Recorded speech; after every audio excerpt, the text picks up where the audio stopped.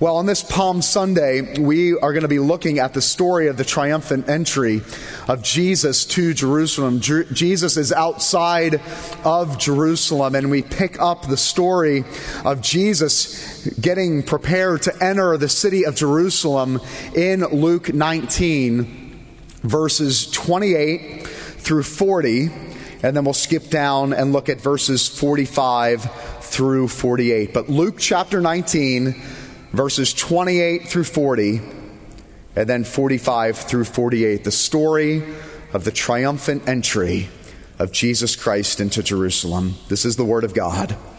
And when he had said these things, he went on ahead, going up to Jerusalem. And when he drew near to Bethphage and Bethany, at the mount which is called Olivet, he sent two of his disciples, saying, "Go into the village in front of you, where on entering you will find a colt tied, on which no one has ever sat. Untie it and bring it here. If anyone asks you, 'Why are you untying it?' you shall say, 'The Lord has need of it.'" So those who were sent away and found it just as they had told them, and as they were untying the colt, its owner said to them, "Why are you untying the colt?" And they said, "The Lord has need of it." And they brought it to Jesus, throwing their cloaks on the colt, and set Jesus on it. And he rode along. They spread their cloaks along the road, and he was drawing near. Already on the way down the Mount of Olives, the whole multitude of the disciples began to rejoice and praise God with a loud voice for all the mighty works that they had seen, saying, "Blessed is the King who comes in the name of the Lord. Peace in heaven and glory in the highest." And some of the Pharisees in the crowd said to him, "Teacher, rebuke your disciples." Jesus answered, "I tell you, if these were silent, the very stones would cry out." Verse 45, and he entered the temple and began to drive out those who sold, saying to them, "It is written, 'My house shall be a house of prayer,' but you made it a den of robbers." And he was teaching daily in the temple. The chief priests and the scribes and the principal men of the people were seeking to destroy him, but they did not find anything they could do, for all the people were hanging on his words. And on this Palm Sunday, may we be the men and women of God who hold on to every word of Jesus Christ. Amen. We all long for a king. It's interesting, the ancient map makers and those that designed ancient maps and globes, obviously not having the technology that we have today, when they got to the edges of the known world at the time, they would draw dragons and beasts of the sea. On one globe in particular, it says, on the very edges and the margins of the globe, it says, "Here be dragons." And it was interesting that the kings of the lands and of the empires would actually use that to their advantage. The kings would fight and claim the edges of territories and the edges of the known world, and they would stake the rightful claim, and their promise as king would be this, that we will defend you against the dragons, we will defend you against the beast of the sea, and we will defend you against all of those things that lie out in the edges of the known world. We all long for a king. The ancient kings often depicted themselves as dragon slayers. And so you can understand why 2,000 years ago, when the people heard that there was a king that comes in the name of David, a king that comes in the name of the Lord, you can understand why the people 2,000 years ago went absolutely crazy. This is a crazy scene here. Do not minimize the scene here on Palm Sunday when Jesus is riding into Jerusalem on that Sunday, which is the Sunday before Passover, where the Roman authorities would bring in extra guards and extra troops and extra security because they knew the people were ready to riot. And they knew they were longing for the king. You see, the great dragon slayer had returned 2,000 years ago, and they sang and they danced and they waved palm branches and they sang Hosanna. And so on this Palm Sunday, we remember and we celebrate that the King has returned. The great dragon slayer that had been promised has come to defeat sin and death and destroy all that is broken in the world. But I want to ask you the question today, what difference does it make? Yeah, the palm branches and the little children singing about a colt or a donkey, the whole idea of Palm Sunday. Let's just get through with it and get to the main event next Sunday, which is Resurrection Sunday. This is just another Palm Sunday after all, isn't it? And I'm here to say, if the King has truly come 2,000 years ago on Palm Sunday, I want to ask you this question. Have you done business with the King? If the King has come, what difference does it make? Does it make any difference in your life that a King has come and he stands before you this morning and says, I am the King, bow down to me? If we never understand the impact of Palm Sunday, we'll never understand the impact and the significance of Resurrection Sunday next week at Easter. So let's look at this text together this morning. What does the King come to do? The first thing that we see here in Luke chapter 19, we see that the King comes to reclaim. The King Jesus comes to reclaim. What does he come to reclaim? He comes to reclaim that which rightfully belongs to him. We see in verse 30 and 31, Jesus has this incredible vignette where Jesus tells the disciples, this is what I want you to do. I want you to go into the village and I want you to untie the colt. And they're going to ask you, what are you doing with my property? And isn't that exactly what happens? They go in and they untie the colt, and the owner of the colt, think about this. The owner of the colt is watching two strangers come in to his property and untie his colt, and he rightfully asks the question, what are you doing with my colt? And I love the answer that Jesus tells them to give. Tell them the Lord has need of it. You see, what Jesus is doing is he's setting the stage for the last week of his life and saying, I have come to rightfully reclaim that which ultimately belongs to me.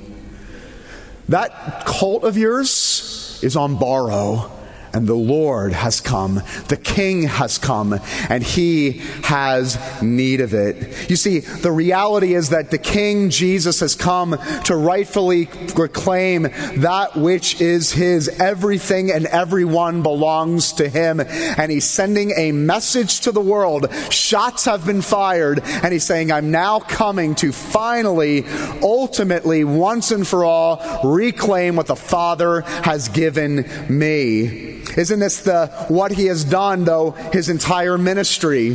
When he's walking along and he sees the Galilean fishermen early in the gospel stories, what does he say?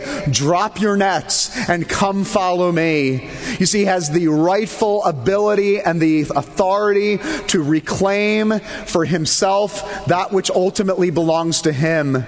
Our hearts and our souls and our vocations and our retirement and our goals and our dreams and our children and our lives ultimately belong to him. Seek ye first what? The kingdom of God. Seek ye first the kingdom of God. In Luke chapter 9, earlier in this gospel, verse 23, what does Jesus say to his disciples? He says, I want you to understand this. If anyone would come after me, let him deny himself and take up his cross and follow me. You see, to be a disciple and follower of Jesus Christ is understanding that everything in your life, top to bottom, inside and out, ultimately belongs to Jesus Christ. And what Jesus is doing here by telling them that the Lord has need of it is sending shockwaves, and should send shockwaves into your life this morning. The Lord has need of it.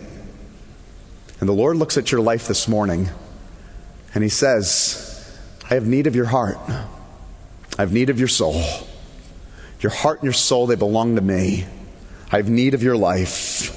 It was interesting, a few Weeks ago, I was having lunch with one of my former students when I was in youth ministry, and he was saying to me, man, those missions trips were amazing. We went all around the world. And he said, and some of the places you took us it was risky. It was dangerous. But then he said this, but it was all worth it. I get asked by parents so often, even when we send our youth here in this church overseas and international missions trips, and they go, do we really need to send our kids there? Isn't it dangerous? Isn't it risky? Let me tell you something. You know where the most dangerous place for a teenager is? Sitting on the couch playing Xbox all day. That is the most dangerous place to put a teenager in North America. Sitting them in front of a TV and letting them do whatever they want. You want to talk about risky business? You want to talk about something dangerous for their soul? Is sitting them down and walking away from them and saying, have your own way. No. Our children are not our own. Our lives are not our own. And God says on this Palm Sunday through the person of Jesus Christ, the Lord has need of you. And the question this morning is, have you yielded your life to Him? The King comes to claim that which is rightfully His. The Lord has need of your life.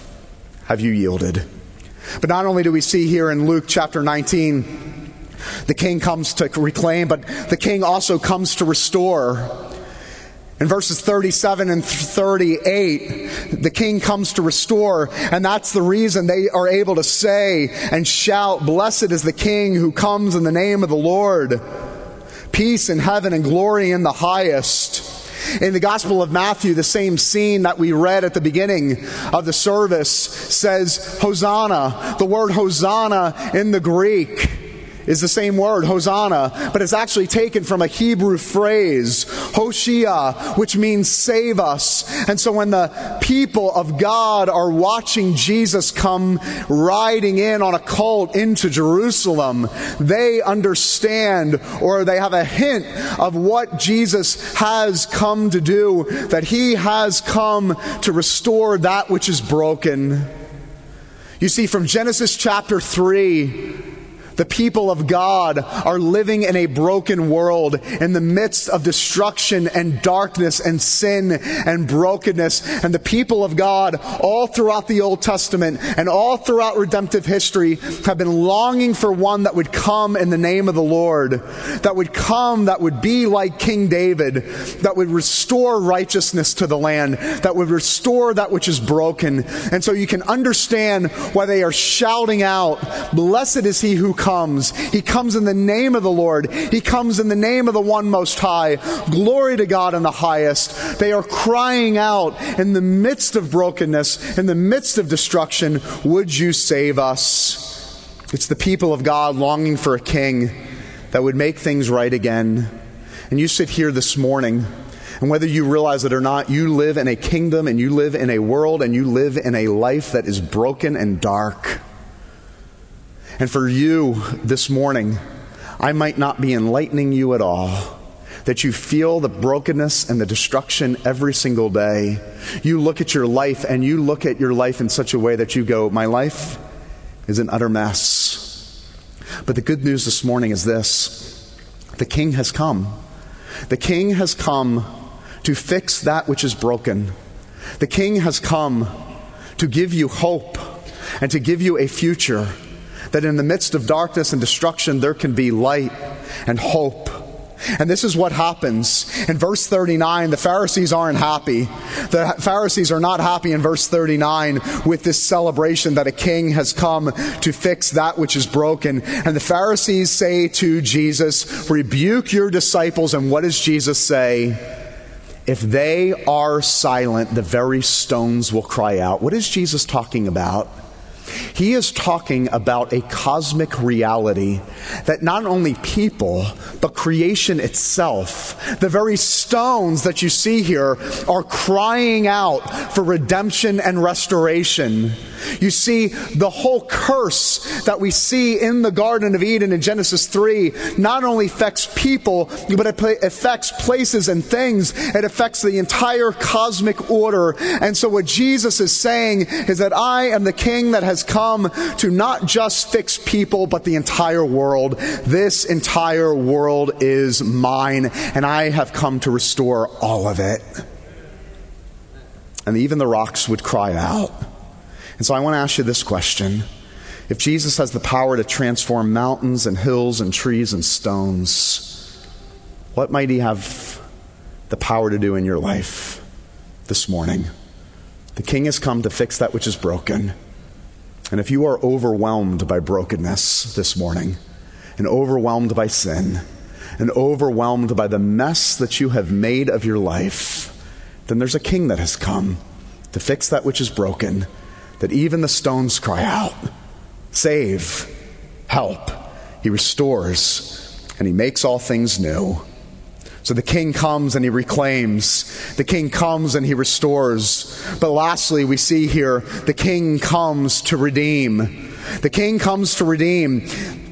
At the very end of the passage that we read, something very interesting happens. In verses 47 and 48, Jesus goes to the temple, and it's a very unlikely place for a conquering war hero to come. It's a very unlikely place for the king to go. But in order for the king to come and find redemption, in order for the king to come and bring about the redemption of his people, to purchase them back for himself, to redeem a people that are lost, to redeem a people that are broken, he has to go to the temple. But this is why it's peculiar. You see, a conquering hero here in this setting 2,000 years ago, we would have expected to ride in on a chariot. And he would have rode in with a crown on his head and a scepter in his right hand. And what would have been behind him? It would have been all of the defeated kings and princes of the foreign territories and the foreign lands that he had conquered. And they would have cheered him on as the conquering king and the conquering war hero. But he doesn't come in that way, does he? He comes in on a lowly colt, coming in by himself. And he comes in not with a crown, but on a colt. And where does he go? He goes to the temple. No, go to the throne. Go to Herod and say, Herod, you weren't able to accomplish it. You weren't able to defeat the Romans. Now I'm taking your place as king. So go to the Herod's palace. Take your rightful place on the throne. And go tell Pontius Pilate that we now mean business. But he doesn't. Because Jesus understood that that's not where redemption is found. He understood that to redeem a lost people, I can't go to the throne, but I need to go to the temple. Why? What happened in the temple? It's the temple that we see the sacrifice of the Lamb. You see, the people of God understood one thing about redemption, that redemption was not found in a palace, but the redemption was found in the temple of God. Because it would be in the temple of God that the lamb was brought to be slaughtered and slain. And it would be the blood of the innocent lamb that would be shed on behalf of the redemption of the people of God that were lost and broken and living in darkness. And that would be the place of the lamb that was taken to shed the sins, to shed their blood for the sins of this world. Now remember what happened on Palm Sunday. We remember Jesus riding in. But for the Jewish people, it was the Sunday before Passover. Do you know what happened on the Sunday before Passover? Not only did Jesus ride in on a colt, it was on the Sunday before Passover, per tradition and per the words of Moses in the Old Testament, that all of the Passover lambs would be brought in. And so while Jesus is riding in on a colt, he is accompanied by all of the Passover lambs that would ultimately be chosen to be slaughtered, to be a sin sacrifice and an atonement for the sins of the people of God. One Jewish historian said that on that Sunday you could have probably heard the cries of hundreds upon hundreds upon hundreds of innocent little sheep being brought into Jerusalem to be slaughtered. And who is in their midst? The Lamb of God who takes away the sins of the world, Jesus. You see, by Jesus going to the temple, he sends the message, I have not come to take the throne. I've come to take your place on the altar. I have not come to be king here in Jerusalem. I have come to lay down my throne and to lay down my crown. And instead of taking the throne, I will descend to the altar of God to become the Passover lamb. You see, he becomes the lamb without blemish. Jesus is king on Sunday, but just a few days later, he would be slaughtered as the Lamb of God who takes away the sins of the world. You see, the miracle of Palm Sunday is that he is crowned on that day and he is hailed. But just a few days later, they would cry out, crucify. And he stands in our place in the temple, treated like a rebel, treated like a criminal. You see, the miracle of Jesus and the good news for us this morning is that in order to redeem a people like you and me, he cannot come in and crush and destroy us. In order to redeem us, he comes in to be crushed himself. Treated like a rebel, treated like an enemy. The king does not ascend, but he descends, and he takes his place on the altar of God. It is what separates Christianity from every religion in the world. No religion in the world up until this point, and no religion that we have ever seen, no movement has ever seen its leader descend in such a way that the leader says, in order to save my people, I will not crush the enemies, but I will allow myself to be crushed, poured out, broken, crushed, as the Passover lamb who takes away the sins of this world. You know, it needed to be a lamb without blemish, we're told in the Old Testament. And isn't it interesting that Luke tells us in verse 48, but they could find nothing that they could do to destroy him.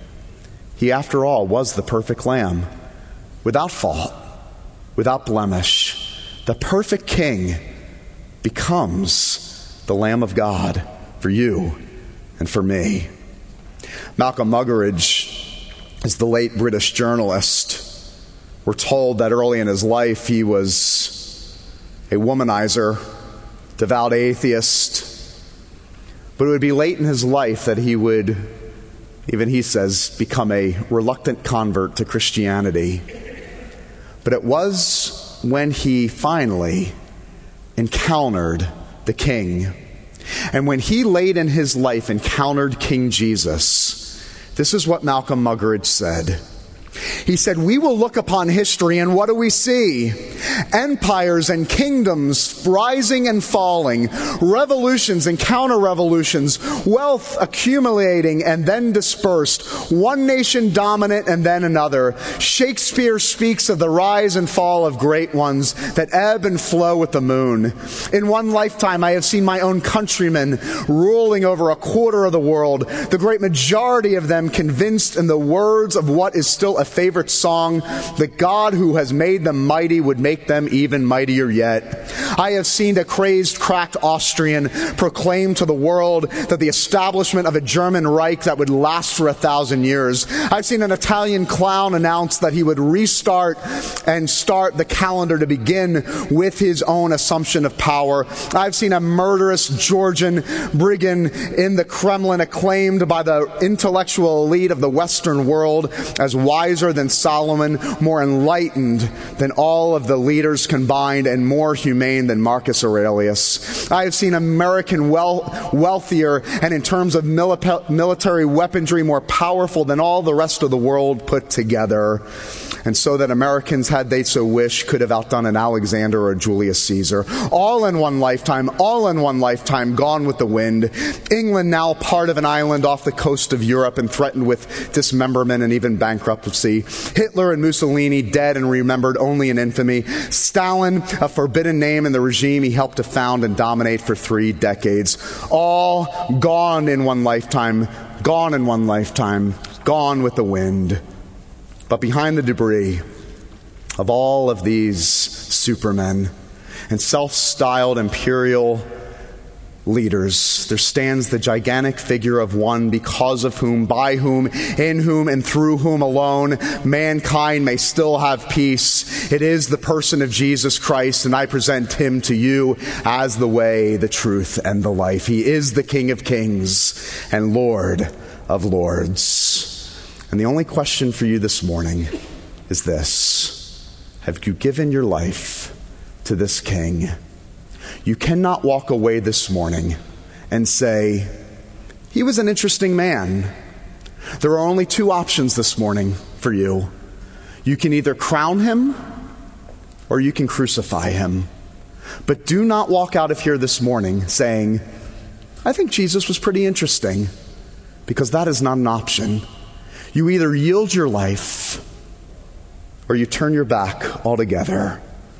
But you cannot just say, he was interesting. And I would plead with you this morning, if you have not surrendered to the King, if you have not yielded your life to him wholeheartedly, that you could do so right now.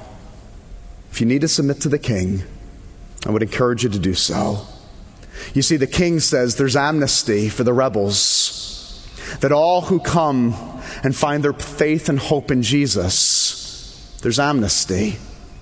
That Jesus died a rebel's death, that Jesus died like a criminal so that you could be crowned as one of his sons and daughters. Come to the King this morning. There's never been a king more gracious, never been a king more kind. The King who exchanges the throne for an old rugged cross.